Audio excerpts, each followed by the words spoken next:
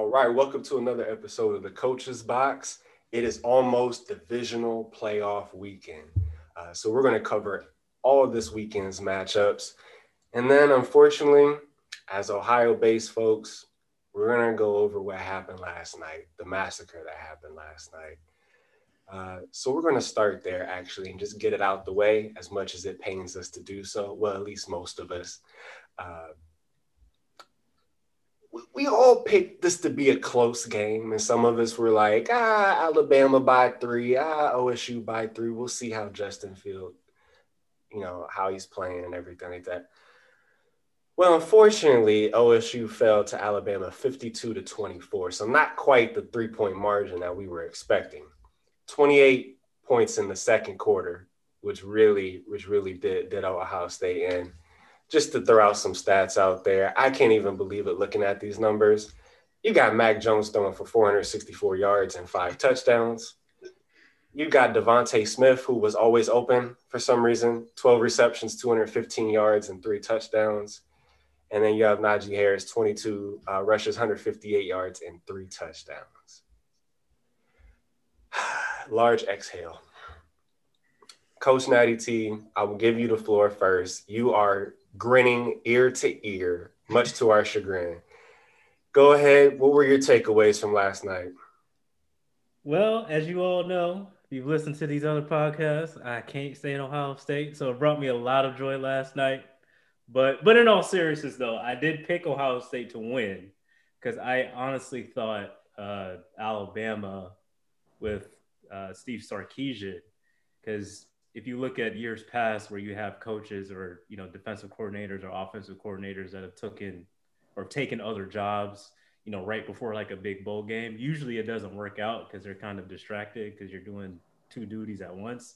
So I thought that was going to have a lot bigger impact on Alabama's offense than it did. And then I thought Justin Fields would have a better game. And then I thought Ohio State's defense would at least like shorten the game a little bit with Alabama's offense, just kind of make it more of a like physical type of game. But man, I did not expect to see that. I mean, I'm not surprised that Alabama won, but I mean, they made Ohio State's defense look like a 1AA school. Like it was that shocking. Mm-hmm. So that was my biggest takeaway because I was like, Devontae Smith, man. I know he was good, but my goodness, to do that to like an Ohio State defense, that's pretty impressive. So that was my biggest takeaway. They're really, really good. Mm-hmm. Yeah, much better than I think even though Alabama's always been a powerhouse. Right. But I mean, yeah, you said Alabama's a powerhouse, but I never would have expected them to do that to an Ohio State. Yeah, that's shocking. It was. Coach Pace, what were your takeaways from last night's game? D coordinator gotta go. D coordinator gotta go. Tonight. Okay. He's got to go tonight. Okay, so I'm not even going to get on the offensive side of the ball because Trey Sermon, it felt like the Florida game because y'all remember the first play of the game, kick 6 with Ted Ginn, and then he get injured, and then next thing you know, Trey Sermon gets smacked, and all of a sudden, I'm pretty sure he broke his collarbone. I was like, this has that feeling, but whatever. So, I mean, I'm not going to get on the offense. They held up their own for about a quarter and a half. And did what they could. But my biggest issue was, why are we in man when they are literally running all man beaters? Literally, they're just getting Devontae Smith open in space. That's it. That's all they did. And then Najee Harris, same thing. They would dump it off to him, get him in space. And his balance is crazy. His patience is crazy. Mm-hmm. I'm just like, why? We're not going to stop them 20-20. So why don't we just run zone, keep everything in front of us, and then try and get some field goals and keep it a close game there? Dude literally ran man for a quarter and a half. And then the one time he decided to do zone in the series, my man's leaves Devontae Smith on the linebacker. Like, I don't –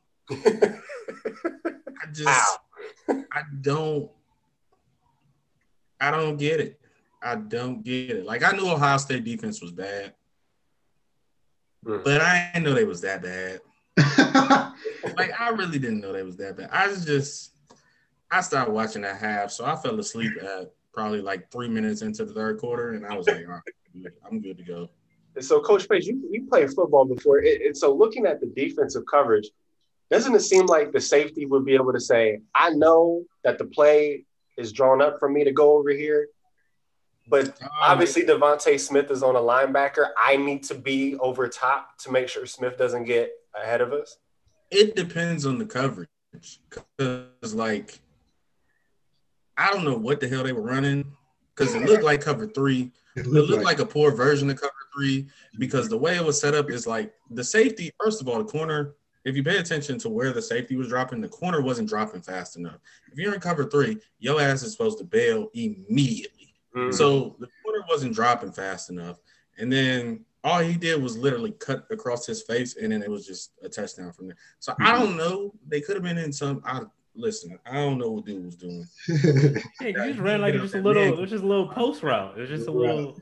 Yeah, I know he was running the post route. I'm just saying I don't know what coverage that was. Yeah, I was convinced that it was just leave Devontae Smith open, and then we need to get on Sean Wade. Ooh, he's horrid. I don't care what none of y'all can defend him all they want. Man, that All-American was a fraud. That was fraud. He couldn't cover me if my hand was glued to if his hand was glued to my ass. Like, what was he doing? He would get burnt in a bail technique. Like, how are you getting burnt in a bail technique? It was just, I don't know what dude was doing. I really don't. Then the one time he get in, man, and he got toasted for like a 50-yarder. I was like, I was just shaking my head like, bro, you lost tens of millions of dollars this season. Like, you was a first-round pick, and now you about to be like a fourth-round pick. Wow. Yeah. That's what he looked like. He looked like a fourth-round corner. Yeah. So. And I wondered, not to interrupt. I'm good, man. Y'all can take it over from there. He's done. He's peaced out. I wonder if the moment was so big. Not all those guys have seen such a big audience watching, a big game like that. If it just, it just was gone from the jump. I mean, your boy Wade, I think Clemson, so that's out of the question. Well, you're right. I ain't got time for that. That's out of the question. You just whooped on Clemson, like. So what happened? You're right. I agree. I think that I guess I'll just put my take in. I think it could have been better. A lot of it could have been better on the defense making better tackles. It took about 5 men to take down one player on almost every play. Mm-hmm. And then 2, there was a lack of creativity on OSU's side. I think definitely on offense. The creativity that I saw on Alabama's side, especially with the motions that they had Smith going on and faking one way, going another way, that really not only expressed how well the players are, but even the coaches. Like, the coaches have drawn up much better plays than OSU could have defended. That's kind of my take. Yeah. It's Sarkisian, man. I agree. But also I feel as though that I think the game plan was more so just like run it down their throats, get the time of possession limit, Smith and them on the field. And with Sermon going down first play, it kind of just like ruined everything they had planned. Mm-hmm. And I'm not shocked about Wade because I told y'all in the group chat after during the Clemson game, and I was like, he was getting broken off all game against Clemson. So I was like, he's not going to be able to keep up with that boy. And he even said it. They said that Wade was like, there's like, all right, who you want to guard? And he's like, I want him. Like he was Braun or something. And he just got cooked all game. So, I mean, going into it, I was kind of like 50-50. It was like, we could win this, but we could lose. So, in the way it happened, it was kind of like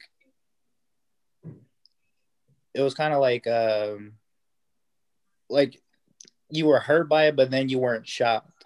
Because, I mean, we were kind of undermanned with injuries going into it, the injuries that happened and then, I mean, Alabama offensively is just loaded. Like a lot of their players were winning awards in their positions, like as like the best player in their positions. And then you have 3 of their players that finished top 5 in the Heisman race, one actually winning it.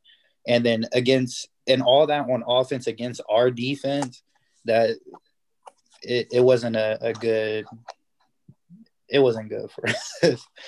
So you said that it hurt, but you weren't surprised. And I kind of feel that way, but there's a part of me, I wonder, this is controversial. Was OSU really ranked? Were they really ranked where they should have been ranked? A 7-0 team versus a 12-0 team. We saw last week, or last game against Clemson. Was that an aberration, a change of just some random, way outside of your normal spectrum type of game? Well, so as the OSU insider, because I worked there, and like like being in like just going into the facility I work in and stuff, and I work alongside with like therapists, but I work with a lot of students as well that that are like really gung-ho for the team. And then I've seen when we lost to Clemson last year, and then seeing how they were like, depressed, real beat up and sad about it. But like seeing them this time around after this loss, they kind of was just like, hey, I mean, I just feel like this year that Bama was just head and shoulders better than everybody in the nation. I just think that's just what it was. So I don't think it was an anomaly that we beat Clemson. And then with this playoff style for the national championship, with COVID and stuff and us having limited games compared to everyone else, it's kind of hard to leave Ohio State out because it's literally Bama, Clemson, OSU, and then whoever. It's just like, it's hard to rule out OSU. And honestly, I don't think it mattered who Bama played in the national championship. I think it would have been the same result, whether if Clemson beat us and got in, if Cincinnati, Georgia, BYU, I don't think it mattered who got in. I think Bama it would be the same result in terms of point margin and them winning. So, see, I do agree with that wholeheartedly, because this is my problem with college football going a little deeper. Because essentially, it's Ohio State, Clemson, Alabama. Like, those 3 at the start of the season have to play their way out of the football playoff. Like, they have to lose at least 2 games for them to be out, just off the bat. So really, there's one spot up for grabs. And then if you're a team like Cincinnati, well, you're Cincinnati, so you can go undefeated. You're not getting in. Yep. So, like, it's just basically whoever's the best between those 3 teams, like whoever had the best recruiting class. Yeah. And they've worked their way in up to that year, that's who's going to win. It's like, it's so predictable. Dominated too. Like, what you're saying is like, they going to throw the 2-loss SEC team in before they throw somebody that's undefeated outside of the SEC. So I feel like, even looking at it from that perspective, it's like they was thinking about throwing Florida in when Florida just lost to Bama. Like, what is we talking about here? And that's what I'm saying. Yeah, that's what I'm saying. Because what they do is, because they use that, who do you think the 4 best teams are? Do you think they can beat them on a neutral field? I'm like, it's not about that. It's about earning your way in. Because I'm not even advocating that Cincinnati would have beat any one of the other 3, beat Ohio State or Clemson or Alabama. But they're undefeated. They won their conference championship game, and they should get in. I mean, like, I understand Notre Dame is a name brand, and obviously with it being on TV, they have to have like big name brands in the game to make it kind of come to fruition. But I'm like, it's about earning your way in. I'm not saying Cincinnati would beat any of those teams, but if they go undefeated and win their conference, but you gonna let Notre Dame in because they beat Clemson in week 2 without Trevor Lawrence? Like, come on, man. Like, you just basically put them in because they're Notre Dame, and that's gonna be a big draw of a matchup because they have a national following. Don't tell me it's like, oh, well, they should get his. Average, but that's just me. I'm not a Trevor Lawrence guy. I mean, I'm not either, but honestly, you can agree that if Trevor Lawrence played in that game, they would have lost with them boys. Right? Yeah. But that's what I'm saying. That's the only problem I have with college football right now, because it's just don't tell me like, oh yeah, well, these are the 4 best teams. Like, well, it should be about earning your way in, like point and simple. You know what I'm saying? Like, and when we talked about this before, Cincinnati beat 2 top 25 teams on the path, so it's not like they were playing California playing scrubs the whole time. Yeah, right. Yeah. I think college football has some work to do, and I know there's a lot of talk about expanding it to 8 teams, and regardless, you're gonna have someone left out. But yeah, it was 8 teams. You're gonna have to start paying folk, and they ain't really trying to pay nobody. Nah. NCAA has a greed issue. We see that year after year when it comes to all these circumstances. Pay the players. Yeah. So, well, what we're going to do now is move into the divisional round part. So this is going to be the meat of our episode. We're going to dig into all 4 matchups this weekend. We experienced a wild card opening weekend for the playoffs. A lot of close games. I know Coach Pace is on cloud 9 right now, wearing his Jalen Ramsey jersey. Man, he made DK Metcalf look average. Like, he really because he is average. Oh, talk to me nice. Talk to him. I mean, is DK really average, or is just Jalen Ramsey that good? Well, I think DK Metcalf looks good on a Sports Center that body issue, but he'll be dropping passes left and right, man. Like, come on, man. I think I get where you're coming from. Honestly, it's kind of hard. I'm wishy-washy about DK. I feel like he has a lot of upside, but then part of me is just like, is it really him or is it really Russ? So next question. Because if I don't think he will be looked at how he is now if he was on another team. But then again, I wouldn't be shocked if he balled either. So I got a love-hate relationship with what he brings, but like, you shouldn't be getting shut down like this every single time you see Ramsey like that. Yes, he should. So do you feel the same way about D-Hop? Because D-Hop also gets limited stats for Ramsey. But D-Hop would get a touchdown. Well, right, yeah. He may not have like 8 catches for 100 yards, but he'll at least have 6 for like 80 and a touchdown. Yeah, like you can feel D-Hop's presence on the field when he's on there, even with Ramsey on him. So I feel like it's different. It's just like, because when Ramsey's on DK, I mean, you see the stats. Like, he's literally nowhere to be found, and his only productive play just came off of broken coverage that wasn't his fault. But like D-Hop, he's still going to he's going to do his thing. Listen, this probably won't be his typical, but like, there's a huge drop off with DK against every other corner and him versus Ramsey. Listen, man, for DK Metcalf, if your best highlight of the year is a hustle play from you running down 100 yards to tackle somebody, and it isn't you catching the football as a receiver, that's a problem. Hey, man, he won meme of the year. That's what I'm saying. He left a lot of stats on the field because he did drop a lot of passes, and he had that issue in college too. So this isn't a new thing, but it's just like, you would think that he has time, he's young, but he needs to tighten that up, because that could cost them games moving down the road. It's cost them games. It has cost them. Yes, exactly. It has cost them games. The problem is when he comes up with somebody just as big as him, just as physical, and just as fast, and he really can't, like, he can run routes, but you got to be a technician when you're going against elite corners. Yeah. And DK isn't a technician at all. If we really, he's raw talent, raw speed, raw strength, and that's it.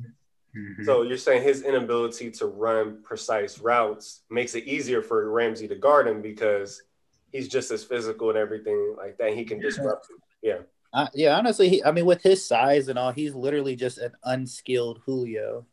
He just has like all the size. He has the speed, but I mean Julio with his feet and I mean of course his hands. I mean, Yeah.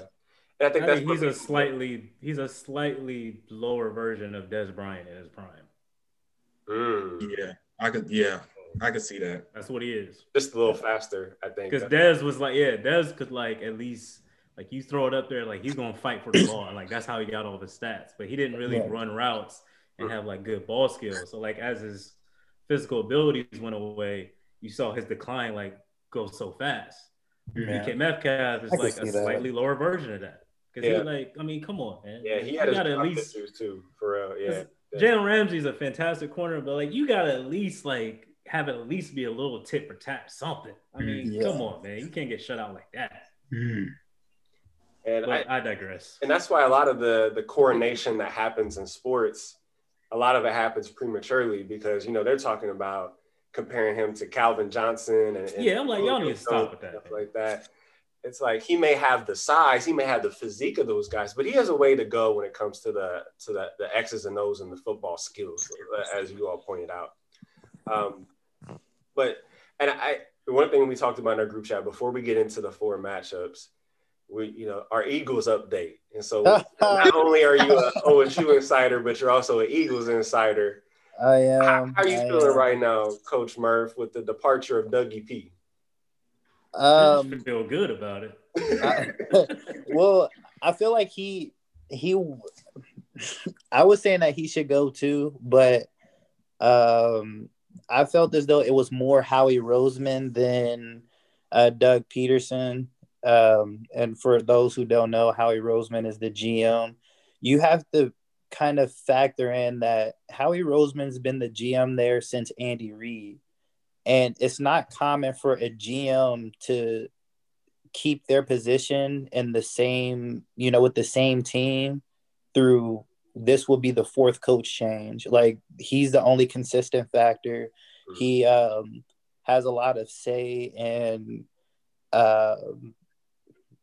in picks, like draft picks and so on and so forth. And he always tries to push himself as being the smartest in the room. Like he was the one that advocated for picking up Jalen Hurts.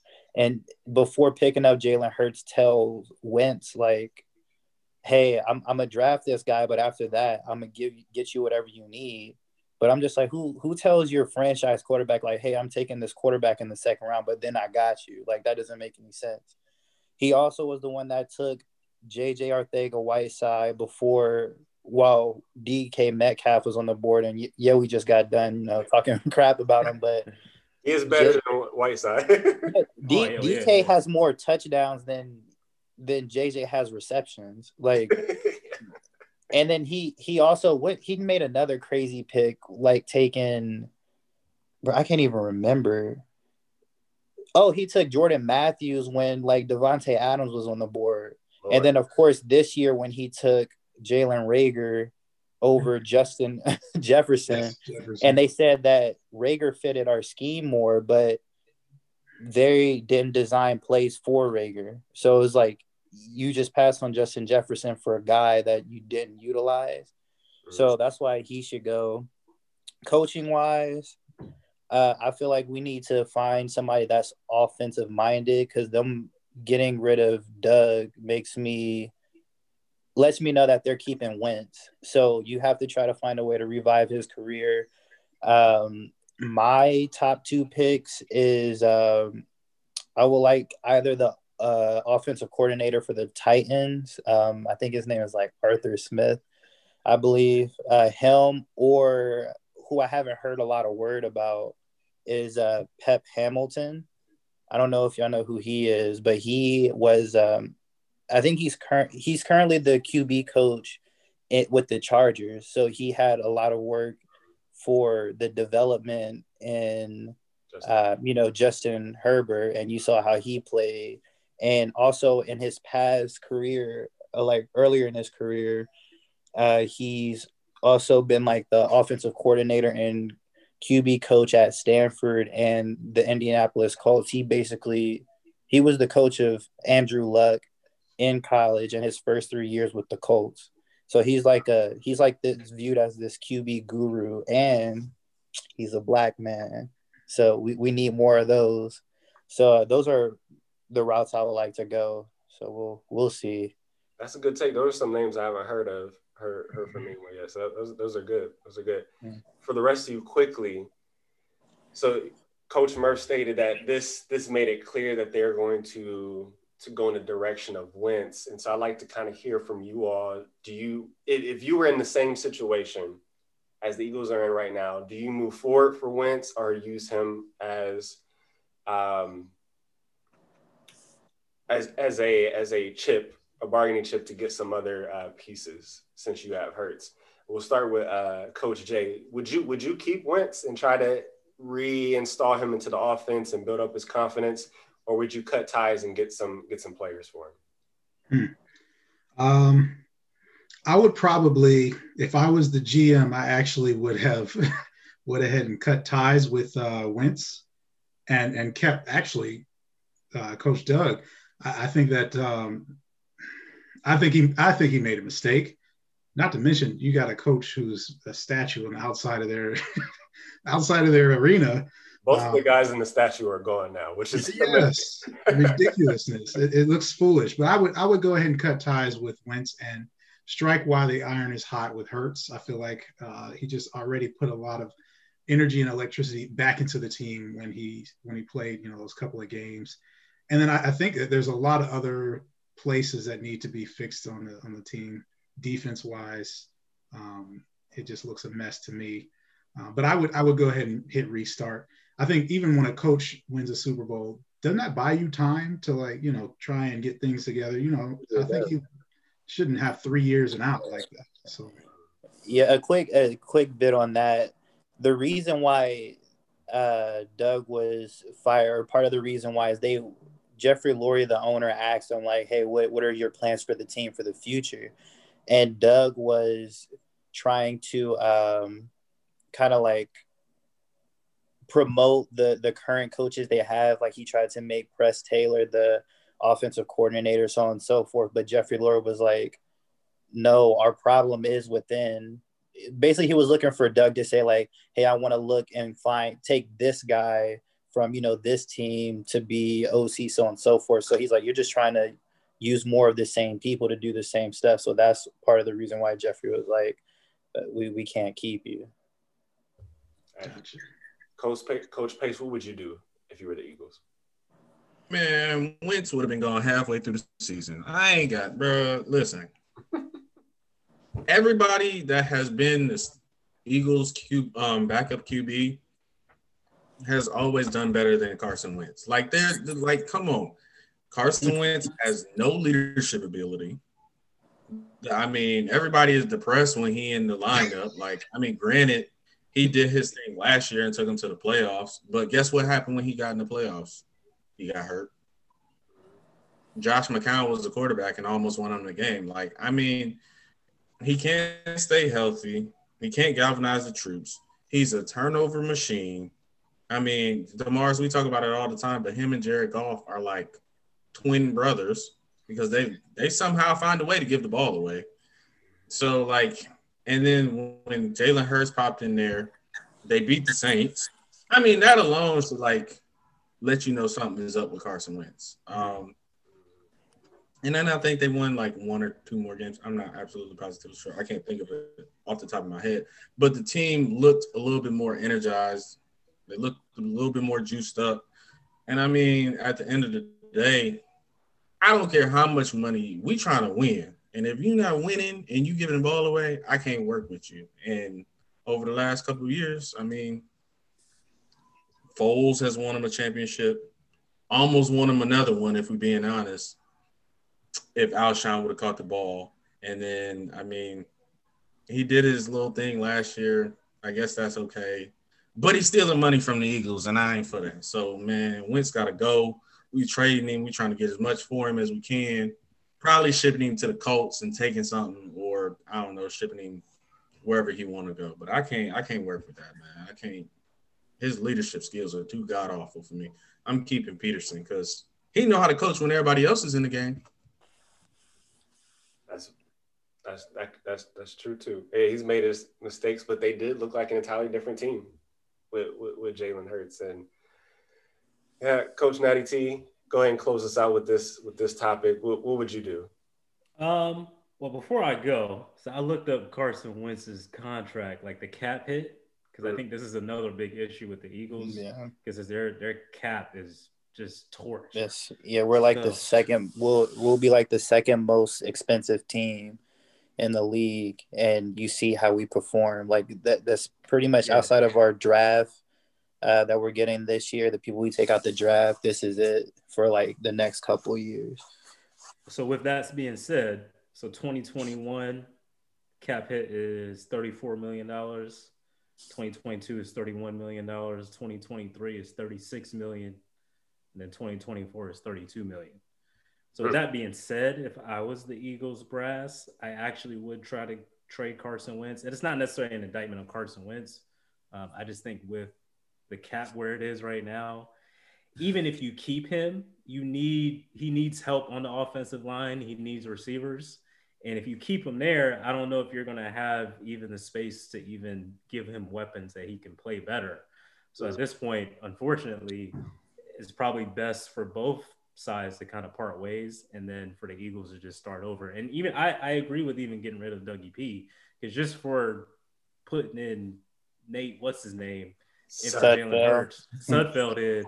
And again, not that Jalen could have lost the game. I'm like, it was within a field goal. Like, why would you just took him out? Like, that doesn't make any sense. So just off that alone, I would have fired him, and I would just hit the reset button. Because even looking at potential head coaches, I think out of all the jobs, I don't know if the Eagles is a desirable job, because you have this kind of dual quarterback issue. You have the cap issue in comparison to like the Chargers or Jacksonville, or we'll see what happens with Houston with the Deshaun Watson situation. Yeah. I think those situations are more attractive coaching jobs. So for the Eagles, I would have to kind of think about that too, and kind of think about what I want to do in the future. So I actually would trade Carson Wentz. You get a very talented quarterback on a rookie contract. Why not? Right. Why not? And then just try to rebuild some pieces around him. Because again, if you keep Carson Wentz there, it's still going to be more of the same of what you've seen for the past 2 years. Like, it's just, I think with a new head coach, you said what? Ain't nobody going to Houston. Deshaun Watson trying to get up there. That ain't no. Vacation. That's not it. I would say I guess I'm the only one on this, but I say keep Wentz and try to revive that career, because he did have his MVP run. You saw what he did the year before. I'm hoping, and then plus getting a new head coach is a way cheaper option, and having Hurts, someone that a reliable backup that's cheap because he's on his rookie deal, keeping him there until the point where his contract is up. I don't really know the time frame of like when that will be up versus when Carson's is, but I'm pretty sure that he'll be due for a payday before Carson's contract is up. Yes. With his injury history, I think Hurts will see a lot more of the field. Hoping that rather Wentz not get hurt, but I think it'll give you more of a firm standing where you can cut ties with Wentz later on, which will save you a lot more money, and then using that money to pay Hurts and move forward with him versus getting rid of Wentz and running with Hurts. Because everybody has to factor in it. He only played 2.5 games, and it's a lot. If you're an average QB going in your rookie year, if you're just competent enough and have enough confidence, you can ball. But once people get that film on you and start gaming plan for you, what are you going to do? So you don't want to cut ties with Wentz, and Hurts gets in there and then he turns out to be a bum. So I can see that. Defenses started to adjust to him a little bit, even within those 2.5 games. Not letting him get outside and contain and like running past him, because all these defenses kept running past him, and then Hurts just dips out and just splits. And now next thing you know, he's 10 yards, down the field. But when people were like, hey, we're going to stay in our lanes and we're not going to run past him, he's going to have to get around us. He struggled a little bit. He did struggle a little bit. So it's remains to be seen. But Philly, it's a messed up situation. It's a very messed up definition of bum, too. I just want to know. Carson Wentz looked like a bum this year. If I'm just being honest, like, I mean, did he have more turnovers than touchdowns?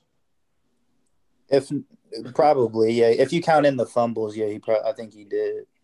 I mean, what's y'all definition? Let me know what a bum is, because I consider that being a bum.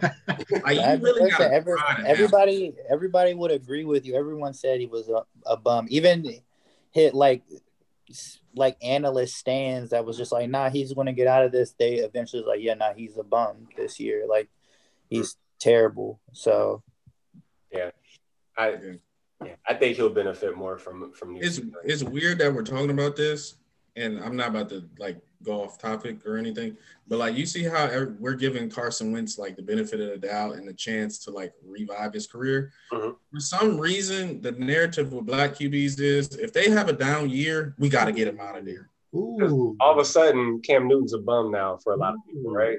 But Cam Newton didn't have any weapon. Yeah, like that narrative is I'm like, come on, man. Yeah, Cam Newton was throwing to the bar stool guy in the stands. Like, come on, man. They lucky they won 7 games. Man, like, he the only reason why they won 7 games. Yeah, and that's not on top of all their defensive players and players in general that opted out at the beginning of the season. Yeah, so half of their defense was like, nah, I'm good, COVID.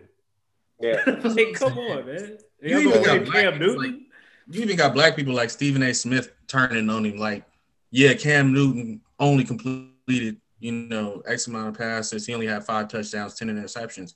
But he just ran for 12 touchdowns. You didn't talk about that. That still counts. ESPN, ESPN, they Patriot lovers, man, because they up there in New England. So, like, if anybody they can, like, scapegoat for the Patriots' problems, they'll do it on ESPN, man. That's what I noticed about that. They get on my nerves. But, yeah, that's just my notice. I'm like, why does Carson get another chance? But if it's another black QB, that's why James gave us this platform, man.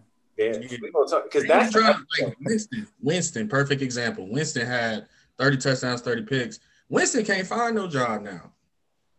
Right, he's a backup. He can't find a starting job though. Yeah. Yeah, but they got him at the 3rd position. They got Taysom Hill ahead of him. Yeah, like this dude throws 2 passes and he's 32 years old. That was nuts to me. Like, when Breeze went down, I thought Winston was going to step in there. Yeah. And it was like Taysom Hill. I'm like, wait, what? Taysom Hill? Like, he can throw? We're gonna put our gadget guy in instead of a quarterback who's already proven that they can throw in this league. And so really, it's looking at some of the decision making, and him and Bruce Arians' offense. You're going to throw more interceptions. Now he threw a lot more interceptions, but I think that's looking at just some teaching that's going on. But the only way he's going to be able to learn is on the field playing. Yeah. And what a better situation with a team that has one of the best defenses in the league, who's filled with weapons, and say, hey, you're gonna relearn decision making because you have the arm for it, you have the leadership for it, because people are attracted to and motivated by your leadership.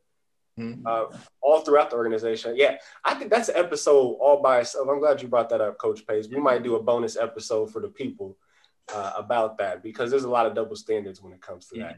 But word is that this may be Breeze's last year, and if so, that Winston will take over as starting QB. He better. I hope so. They put that Taysom Hill out there, though. I was like, man. And what better teacher than Sean Payton? Like, yeah. A year under Breeze, Sean Payton taking you the rest of the way. That's literally the perfect recipe, especially for someone like Jameis. So yes. So speaking of the Saints, that's the first matchup we're going to talk about today. So the Bucks, we're going to go down to the Bayou and visit the Saints. So the Bucks were able to get past the Washington football team barely. Taylor Heineke had a heck of a game. Big ups to Taylor Heineke. I hope you get respect to somewhere. If it's not with Washington, and it's somewhere else, because I think he played well enough to say, hey, I at least deserve a spot on the roster in the NFL. But nevertheless, Bucks were able to pull it out. So, Coach Jay, what are you thinking about this game? Who do you have, Bucks or Saints, and why? Well, there's a reason why I'm wearing this jersey. It's an Antonio Brown Steelers jersey. I got to win somehow out of this, right? Right. Somehow I got to win. I need to win. But I think this will be an interesting game. This could potentially be the last game, like you said, of one of these 40-year-old quarterbacks. So it's an epic game. And yeah, I'm going for the Bucks. I think that you're talking about two very good defenses, especially when it comes to turnovers, interceptions wise. Number one and number two tied teams in interceptions. So really, the question is, which 40-year-old's arm is going to give out first? Both teams. that's the truth. Both teams' defenses are waiting for those mistakes, and so I believe. I guess I'm going with my heart here with the Bucks. I think that logically it makes sense for the Saints to win this. They've got a better core when it comes to the defensive backs and the secondary, and can make people make mistakes.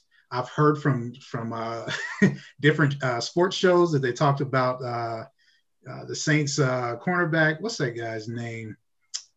I gotta look him up. CJ Gardner. Yep. Yes.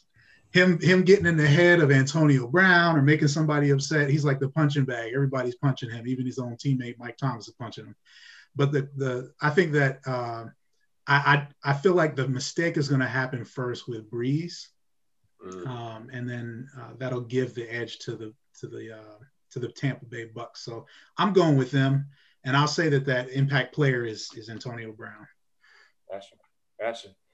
Coach Pace, who you got? I'm going with it's a tough one for me. I'm going with the Saints because I'm a defensive guy, and I think on the back end, the Saints have the better defense. They have a better chance of keeping up with Godwin and Mike Evans and AB because they're opportunistic. Tom Brady and Bruce Arians' offense does make mistakes more often than not now. Yeah. They're not much of a running football team, even though they can run the football with their two running backs. Bruce Arians doesn't run the football as much as he should. So I'm thinking, granted, Brady won't have too many mistakes, but I think the one or two interceptions that he does throw is going to cost him the game, where we know Breeze is not going to throw anything crazy because his arm is shot, if we're being honest right now. Yeah. His arm is shot, so he's not going to go throw anything crazy. And I think that defense is complete, and the Bucks front seven is complete. Right. But that back end can be had, and good old Michael Thomas is the man for the job. So that's right. It ain't Kamara too, because you can't really tackle him out in space. But I think the linebackers are going to eat up Kamara because, White and Levante David are two of the best. So I'm rolling with the Saints off the fact that Brady is going to throw one or two interceptions because of Bruce Arians. Gotcha. Coach Natty T, what are your thoughts? Yeah, this one, I've been going back and forth on this one. I'm still going back and forth on it, but I'm gonna go with my initial gut is with Tampa. I just think this time around, with the third time, them playing against each other, I think Tom Brady will be able to make the necessary adjustments this time to push them over the top. I think it's going to be like a 31, 27, 28 type of game. That's really where my gut is. I think the Saints are overall better from top to bottom, but I just think Tom Brady, 43-year-old and all, I just think he's going to be able to make the adjustments, and I think he'll be able to kind of sit there in the quarterback room with Bruce Arians and kind of make those adjustments needed. Because I think in the first two games, well, obviously the first game, coming off the non-COVID or the COVID offseason where there was no offseason, they were still trying to figure out what they wanted to do the second time they played, Antonio Brown had just come on the team. So I feel like they were kind of just rushing him into the flow a little bit, and they were still trying to figure out how they were going to work him in. But even though they haven't played out, obviously as good of teams in the last 4 or 5 games, it seems to me that they've kind of found their rhythm a little bit. Again, even though it wasn't against good teams, but sometimes in the playoffs, teams that are just seem to be on a good rhythm and playing well seems to prevail. So I just think they'll be able to make those necessary adjustments and just pull it out barely. Maybe one of those classic Tom Brady fourth quarter with 1 minute left and he gets it down to the field goal and they kick it in. So that's where my gut is. So I'll just go with that. Okay, Coach Murph. I'm taking the Saints, man. I had the Bucks losing last week against Washington, but like I'm with Keith. It's the defense. Like literally, they should have. Well, like I told you during the game, I said that they literally went off the strength of Darby. Ronald Darby is the reason why the Bucks beat Washington. But like the Saints have great corners, a great safety. I think that they'll just play a lot better. And then my X factor is going to be Kamara, because I think he's going to really step it up, because knowing how the Bucks loves to blitz a lot, that's just perfect opportunity for those swing passes and screens, those passes in the backfield, and you give Kamara open space, he's going to do a lot of damage. So I got Saints, man. It'll be a close one though. Like I agree with like the first 2 games. Like the first one, no off season really, new team, new system, and then add a new player the second time around. And plus that score is just like, I mean, that's an anomaly for a Brady team to get blown out like that. So that's just an outlier to me. So I think this will be a 3 to 6 point game. I think it'll be a close one, but I think it'll be more so the Saints up and the Bucks trying to close the gap. Okay. I got the Saints in this one too. This weekend's picks are especially difficult. Yeah. I struggle with pretty much all these games. Hey, he's the cream of the crop, man. That's why they call it the playoffs, man. It's exactly. tough. I think you can make a case for any of these teams going into this weekend. I picked the Saints. I'm with you, Coach Murph, in terms of I don't think we're going to see a repeat of the Sunday night game. That was an outlier, even though but I'm using pieces of that as my determining factor, because I don't think it's going to be as lopsided, but I do think Tom Brady struggles when you move him off of his spot. I don't trust their offensive line to protect him enough throughout the game where he's going to actually have time to deliver the ball. And so I feel that his windows are going to be tighter because it's such a good defense for the Saints. And he's going to be doing happy feet in the pocket much more than he likes. Also, I agree with using Kamara against the linebackers. And one of the ways that they could do that is, you talked about the screen and the swings and stuff like that. I would actually like to see them also use him as an actual receiver at times. He's fast enough to burn any of those linebackers that we even think about guarding him. And have good enough hands. And he has good enough hands to do that. So you talk about your wheel routes, you talk about your shallow slants and getting yardage and him being able to run out of bounds so that way he's not taking any more hits than he has to. I just can't see anyone. I think it's going to be like what we saw from Devontae Smith, right? When you have that type of speed against a linebacker, you're going to get burned every single time. I think they should capitalize on that. Mike Thomas is going to be huge in this game. I really don't think any of their secondary can guard him at all. He doesn't call himself can't guard Mike for a reason, because no one has proven to be able to actually guard him consistently. Quick question. Is Trey Hendrickson playing? Like, do y'all know? Because he didn't play last week because of I don't know why, but he's the leading sack man on the team. So I'm just curious if he's playing That's a good question. I don't know. Because if he can put pressure on Brady, y'all know Brady don't do well with happy feet. Mm-hmm. Mm-hmm.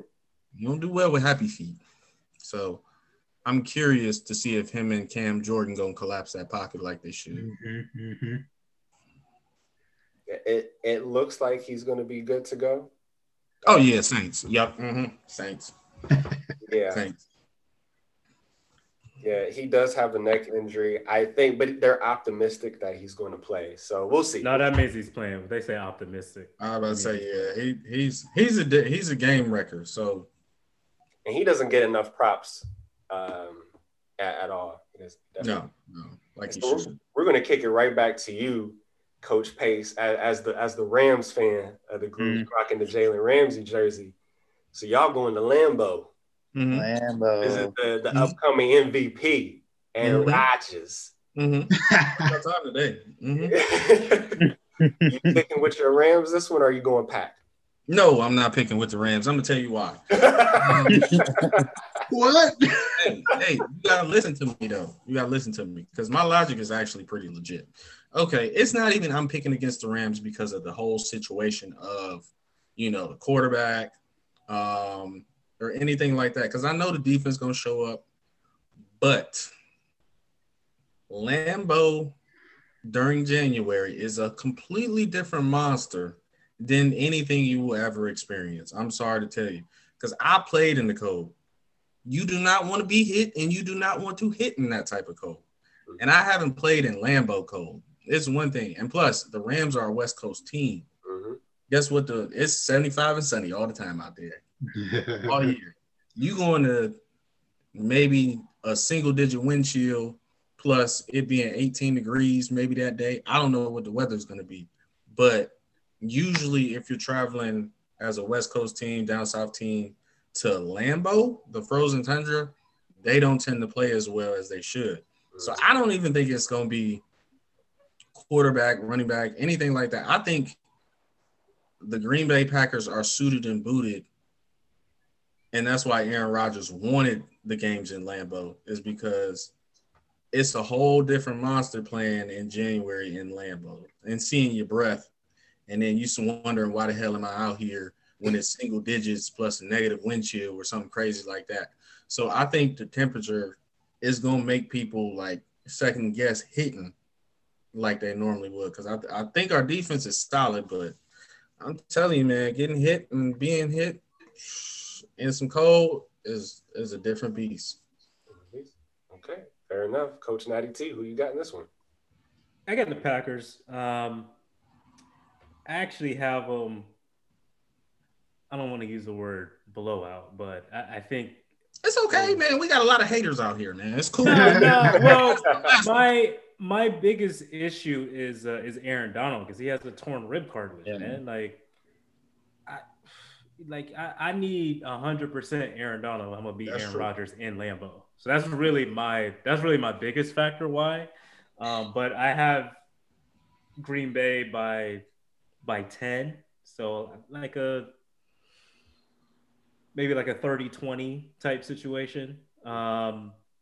And again, it really just comes down to Aaron Donald for me, because you're going to need full-on Aaron Donald to, put pressure on Aaron Rodgers. So you're right about that.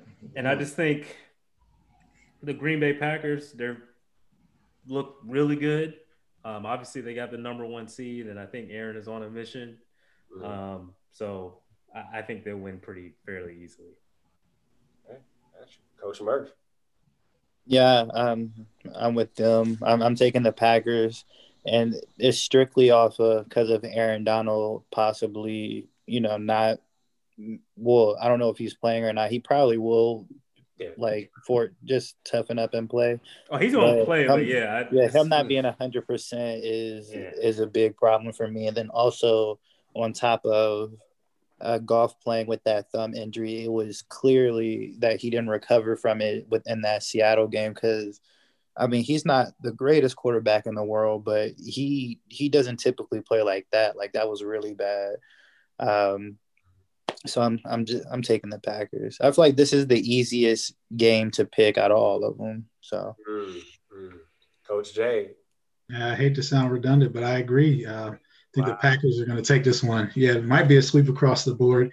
And yeah, just like Coach Murph said, it's easy to decide that because one of the most important players on the Rams is questionable at the moment with the thumb injury. I think that it would probably be, if all things were normal and there was no injuries with Goff, I would feel like this would be somewhat of a shootout. But I don't think with what the Rams are working with, they are able to keep up at the same pace as the Packers. You got an interesting matchup with Ramsey on Devontae, but I'm pretty sure that the Packers are going to probably have more drives, more opportunities, and eventually break free and score more points. So I'm going with the Pack. See, my competitive side says maybe I should take the Rams so I can get a game up on y'all if it goes right. But I just don't think it's going to go that way. So I'm not going to be stupid. I'm not going to be stupid in this case. Don't fall for the trap game. Go with your gut, man. So I'm gonna go with the Pack too. I think my X factor players in this are gonna be the Smith brothers, quote unquote Smith brothers. They're on defense, because if they make it a tough day for Jared Goff, the Rams don't stand a chance in this game. Even with as talented as the Rams defense is, they can only hold up for so long. I think they'll come out and give it all they got because they're just a tough team. You know, Jalen Ramsey has been part of shifting that culture on their defense where they hit hard, they play hard, and they're going to lay it out on the field. I just don't think it's going to be enough. And when you have an MVP quarterback like Aaron Rodgers, eventually you're going to run out. You're going to run out of steam, and you're going to be like, we are on the field way too long.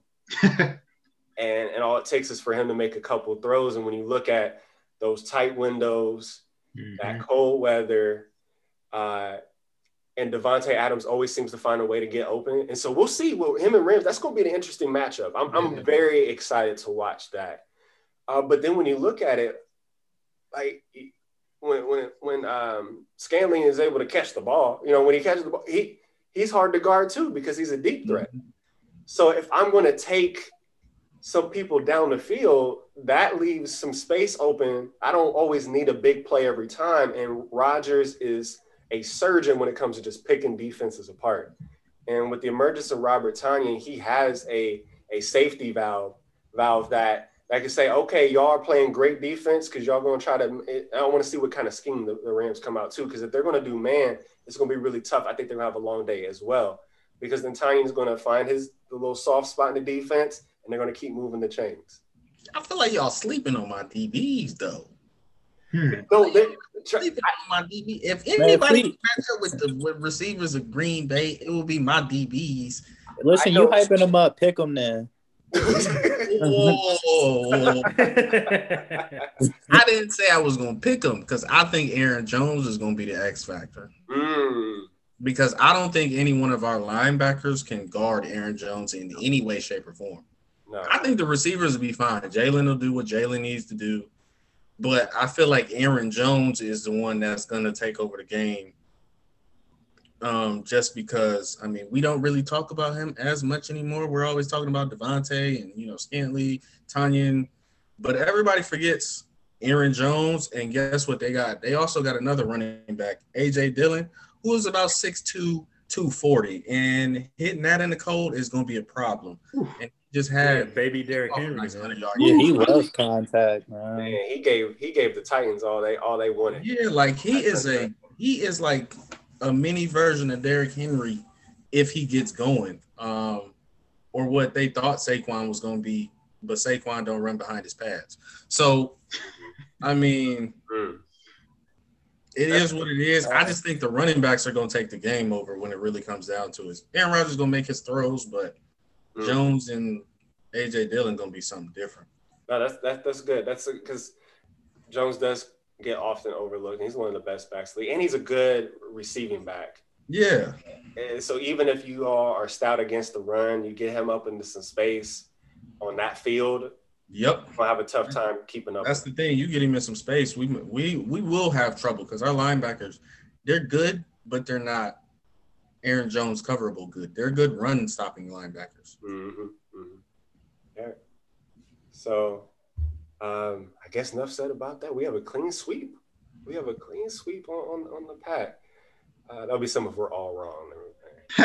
Hey, I'm be happy as all get out to be wrong Sometimes too. it's good to be I'll wrong. come back next week like so That's wrong, but y'all know that's my team. right. That's right.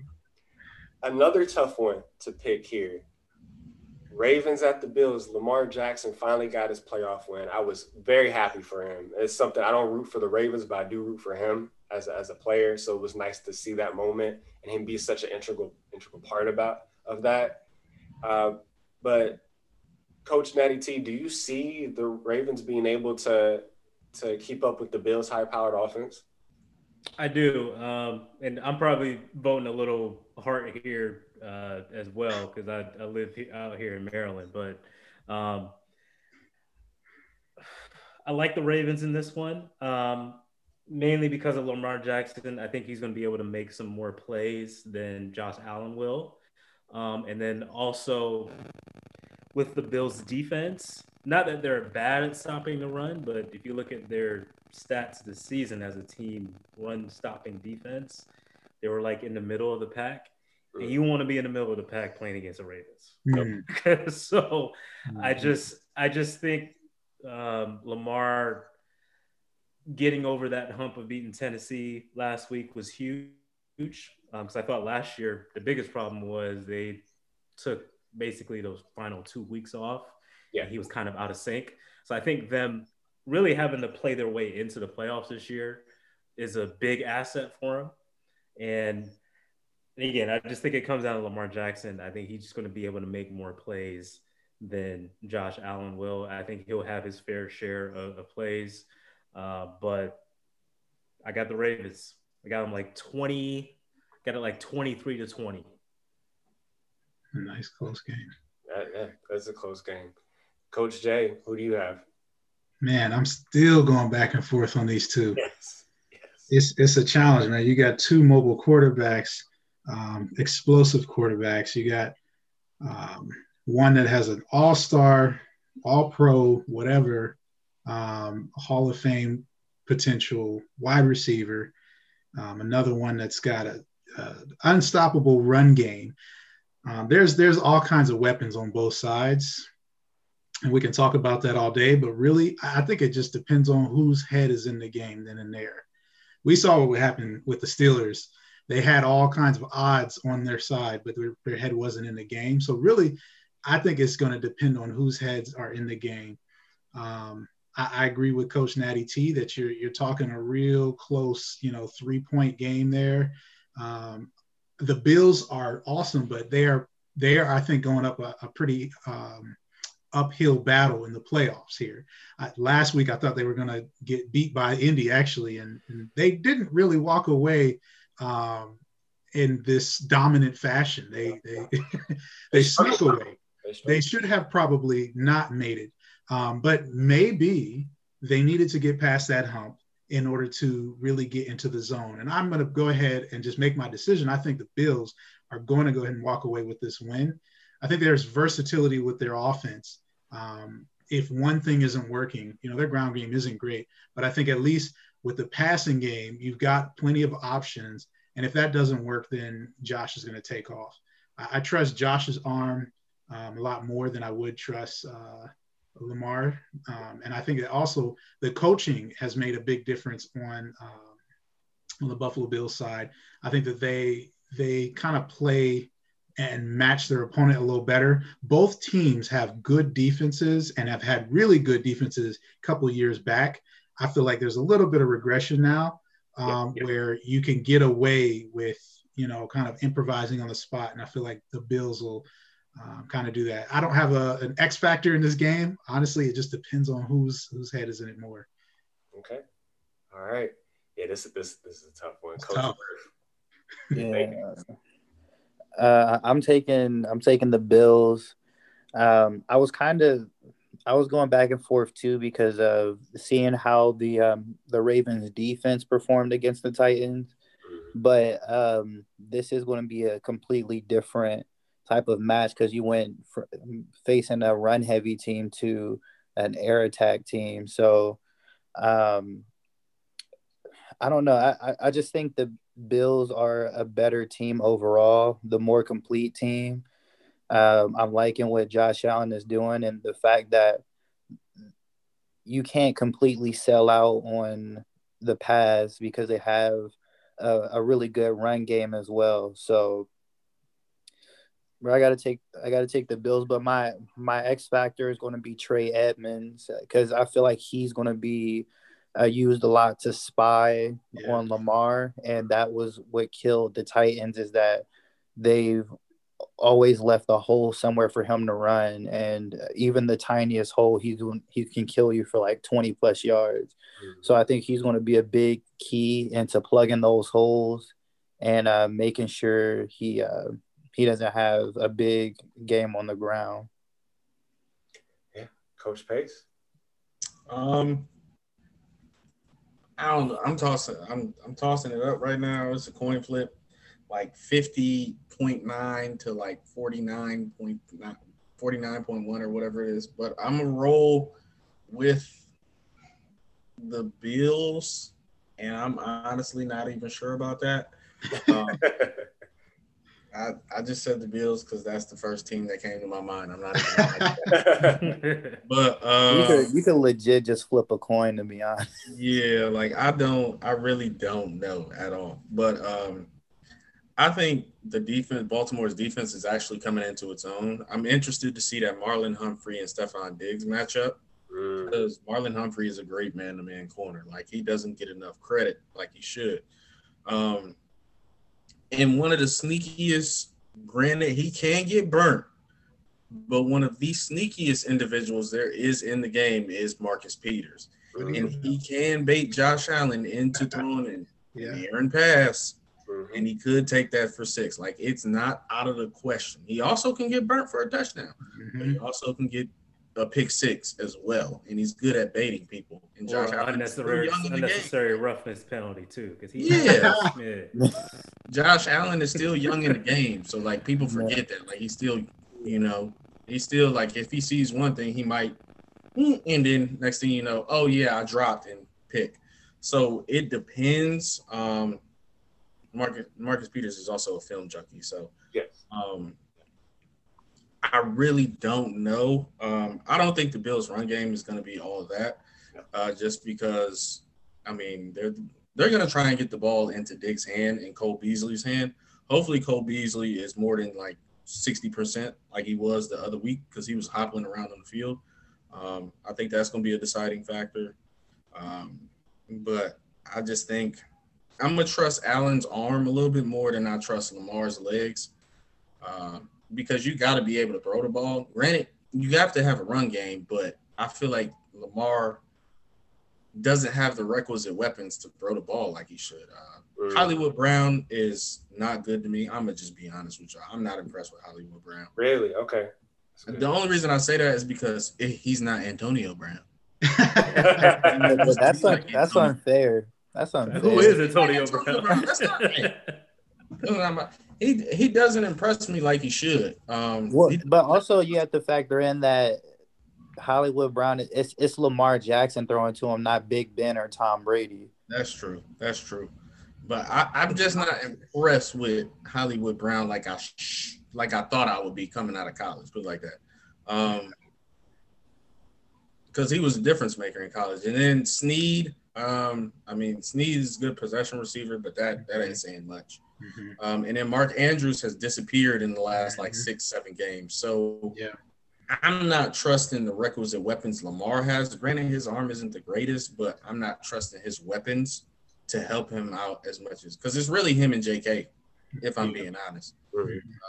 And I feel like you can load up 6 or 7 in the box and be disciplined and stop that. It's just the drop back and then he takes off for about 40. That's gonna be the problem. So I'm trusting Allen slinging that thing around more than I'm trusting Lamar and his requisite weapons. It's gonna be a close one. It's gonna be a dogfight though. Somebody gonna get hurt because I know somebody gonna be laying the wood out there. Yeah, So it's going to be a physical game for sure. Mm-hmm. I look at it, and this one was hard, and this may be heart overhead. If so, I'm guilty. I'm going to pick the Ravens in this one. I knew it. And for a couple reasons. It's not solely based on heart, but there's some evidence. And some of it is what you brought up with the Bills running game, the Bills running defense.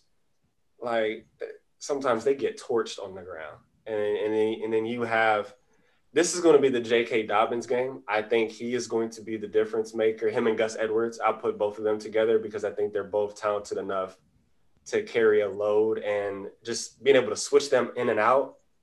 And then now you got to watch the quarterback too. And we suck at playing defense against the run. I think that serves well because one of the things to do is you don't want Josh Allen to beat you, keep him on the bench.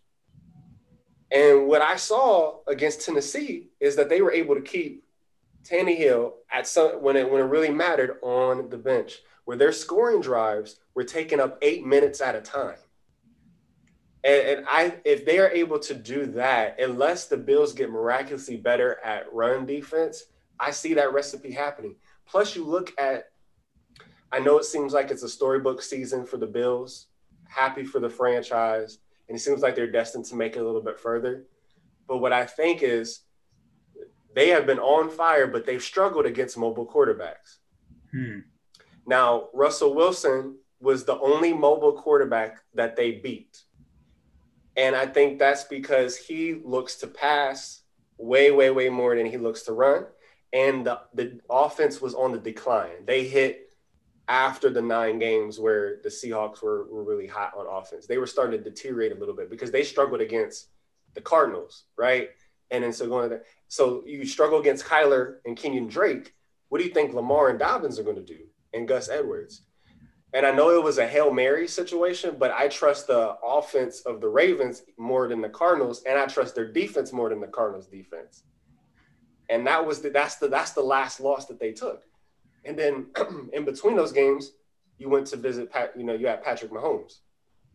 And they weren't able to – now I know he's a slinger, but at the same time, he made a lot of plays with his feet to extend drives, and they weren't able to contain him either. So I look at it as they're going to have their hands full. Josh Allen's not going to be able to be as effective as he wants to be because he's not going to have a lot of time to do so. I see that if they were so physical against the Titans and the Bills are less physical than the Titans are. And so I look at it as them being able to intimidate a little bit Buffalo. Because you don't have a lot of experience on that end either when it comes to playoffs and these type of top games. Like I said, if the Bills win, I could definitely see that. But I'm going to go with the Ravens because I think this is a recipe for the Ravens to win. I think it is a perfect setup for them. I mean, in cold weather, you take the air out the ball, right? Buffalo can't take the air out the ball. They're going to have to air it out. So, that's what I look at. Okay, last matchup before we head out for the 8. We can say this all together, right? At the same time. Browns at Chiefs. 1, 2, 3. Chiefs. Browns at... Wait. Coach Natty is disgusted at you, Coach. Was that a serious vote for the Browns, or was that No, I'm just messing. Sarcasm? Okay. It's sarcasm. Okay. I'll put it like this.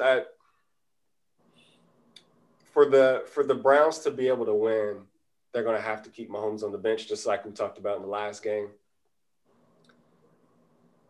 Yeah. I feel that Baker – see, the thing about it is that people are prisoner of the moment when it comes to sports and life in general, I guess. But what they saw is they were elevating Baker Mayfield so much because of what he did last week.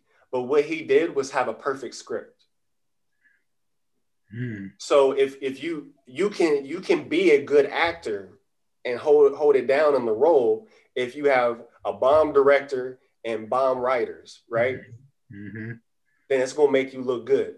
Mm-hmm. It's going to make you look better than you actually are. That is what happened last week. I mean, you hiked the ball over Ben Roethlisberger's head. you already have 7 points right there. So if I'm Baker Mayfield, that's pressure off for me. Your defense stops them, creates a short field. Chubb and Hunt were running all over the Steelers, like just intimidating. You're talking about what Alabama and OSU. Steelers were having 3 or 4 defenders trying to tackle these guys, and Hunt was carrying. I think the Steelers game was worse. I'm not even because they was bullying. Center, guard, tackle, anybody and everybody. It was any and everybody. You're right. Yeah, you're right. Although the Steelers almost came back. They almost did. When you give them the ball 5 times, I almost went to the too.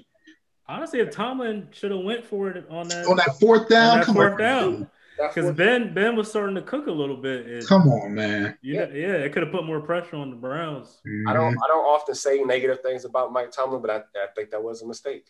I think it was a mistake there. He did not bring his best coaching game, and, as well as the players bringing their A game too. So there's some. So I guess no one's picking the Browns here. I think we're just thinking offense for the Chiefs just too much for the Browns defense. Yeah. Listen, man. Listen. Browns, Crowns, Carl Anthony Towns, Chiefs in 1. That's all I gotta say, man. Oh my God. That's all I gotta say. Listen, they are already down a couple of their secondary. They were missing a couple of players in the secondary against the Steelers. So if none of those players are back, or not all of them are back, what do you think Kelsey, Watkins, Hill, Miko Hardman, and all of them is going to do to those boys? Like they can't hold them. On top of that, you got spotted 28 points against the Steelers, and I picked them to win. I didn't think they were going to start off in that fashion, but in recent history, or in all history, no lead is safe against the Chiefs. No. So you could be spotted 28-0, and you had the Steelers come back on you. Mm-hmm. That's Pat Mahomes. Yeah, you lose by 13 in that game. You're up 28 by 13. I am, but one thing I am curious about is that I think this is going to be a big game for Kareem Hunt. Mm-hmm. I think this because isn't this the first time he played the Chiefs? Yeah, this is since they let him go. Yeah, this is his return game. So I think he's going to have a big game, but outside of that, I don't think it's going to be enough. Yeah, I think it's going to be too much pressure on Baker. They're going to have to rely too much on him, and he's going to make some mistakes. Like I said, like we talked about with the Steelers.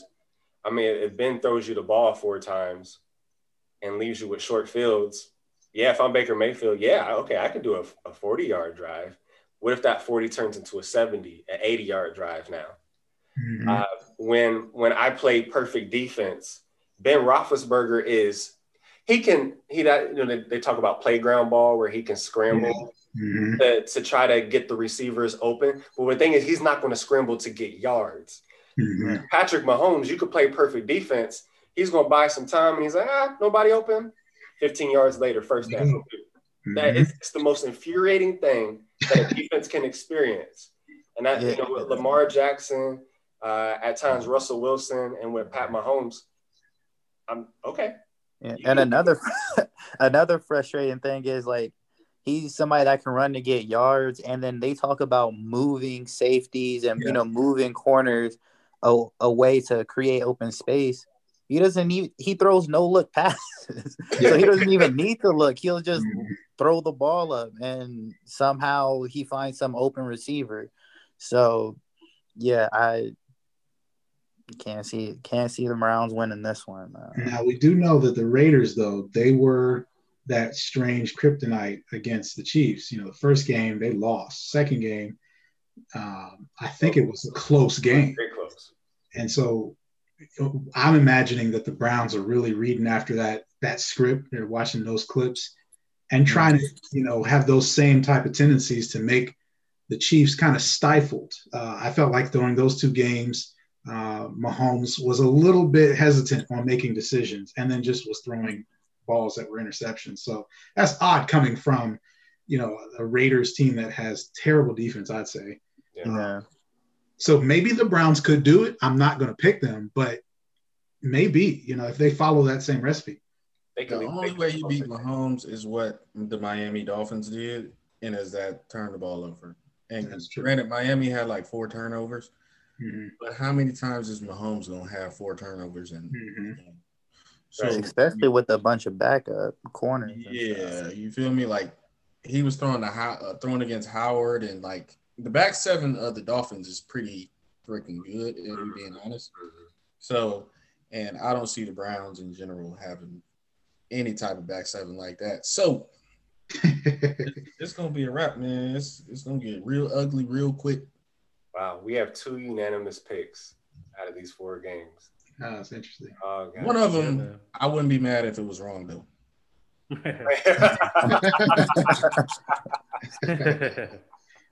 Yeah, well, we'll be able to tackle it next week, and we'll be right here. You can tune into the Coach's Box, and we'll process the weekend, and looking forward to the conference championship games. Did we get the apologies from last episode though? Okay, so this is what happened. I believe that the apology was set up for the Washington game. Yeah, it was just the Washington game, because remember he tried to have it for the what game were you trying to pick? The Ravens game, and I said that's too much of a toss-up game for me to give him an apology for that. So yeah, because I mean, come on, man. Like if he said it about the like when you joked around and said if he picked the Bears on the Saints, like yeah, that made sense. But that game was too hard to pick to send somebody an apology for. So yeah. Side note, I think with the Bears game though, after dude dropped that touchdown, because I would have put him up 10. I mean, yeah. After dude dropped the touchdown, I felt like the game was over. Like they could have actually had a chance. Yeah. Had some momentum. But dude dropped a wide open touchdown. I feel like that just took the air out the Bears. That was it. Honestly, I think I think that's what happened. And also I think that the Saints I felt like they were just coasting. I feel like they were undermining them.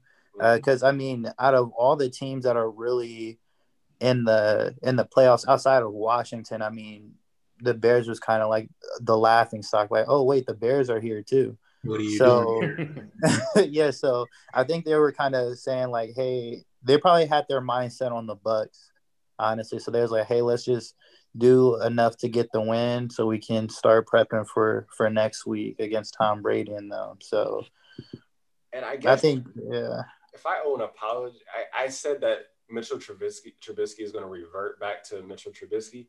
I don't think it was really his fault that they won. He played well enough. I think you can only overcome so much, and when your receivers are dropping the ball, your running game's not able to really get off, and then you end up behind, and now it ends up in your hands. I mean, he didn't turn the ball over a lot. It's just, I think Nagy's a bad coach. Let's be honest here. He's a bad offensive coordinator. Yeah. And that's how I felt about my boy Heineke, man. He would have won if those corners wasn't being destroyed. Listen, I was sweating bullets because Washington pulled that out. I was going to have to go on IG Live and give you an apology. Oh, shoot. I'm really about to give this dude an apology because of Taylor Heineke. I refuse. So happy the Bucks were able to pull it out there. Dude. All right. Well, that's it for us on the Coach's Box on this bonus episode, Divisional Round Playoff Overview. Tune in next week for a preview of the conference championships here. Yes, as you pop your Rams collar there. So we'll see if y'all can pull it out. My team's still in the playoffs, baby. Shut up. He's the only person that has this. I ain't go outside like the Steelers. All right. And for those of you that are going to be looking at this, I'm not a Falcons fan. This is from the Falcons Super Bowl year where they should have won, but I'm a Julio fan. Free Julio, okay? Free Julio Jones. He's wasting his career in Atlanta. Now they just need a new quarterback. Yeah. Justin Fields, here we come. All right. Well, thank y'all for stepping to the Coach's Box, and we'll check y'all out next week. Stay blessed. Stay safe, y'all.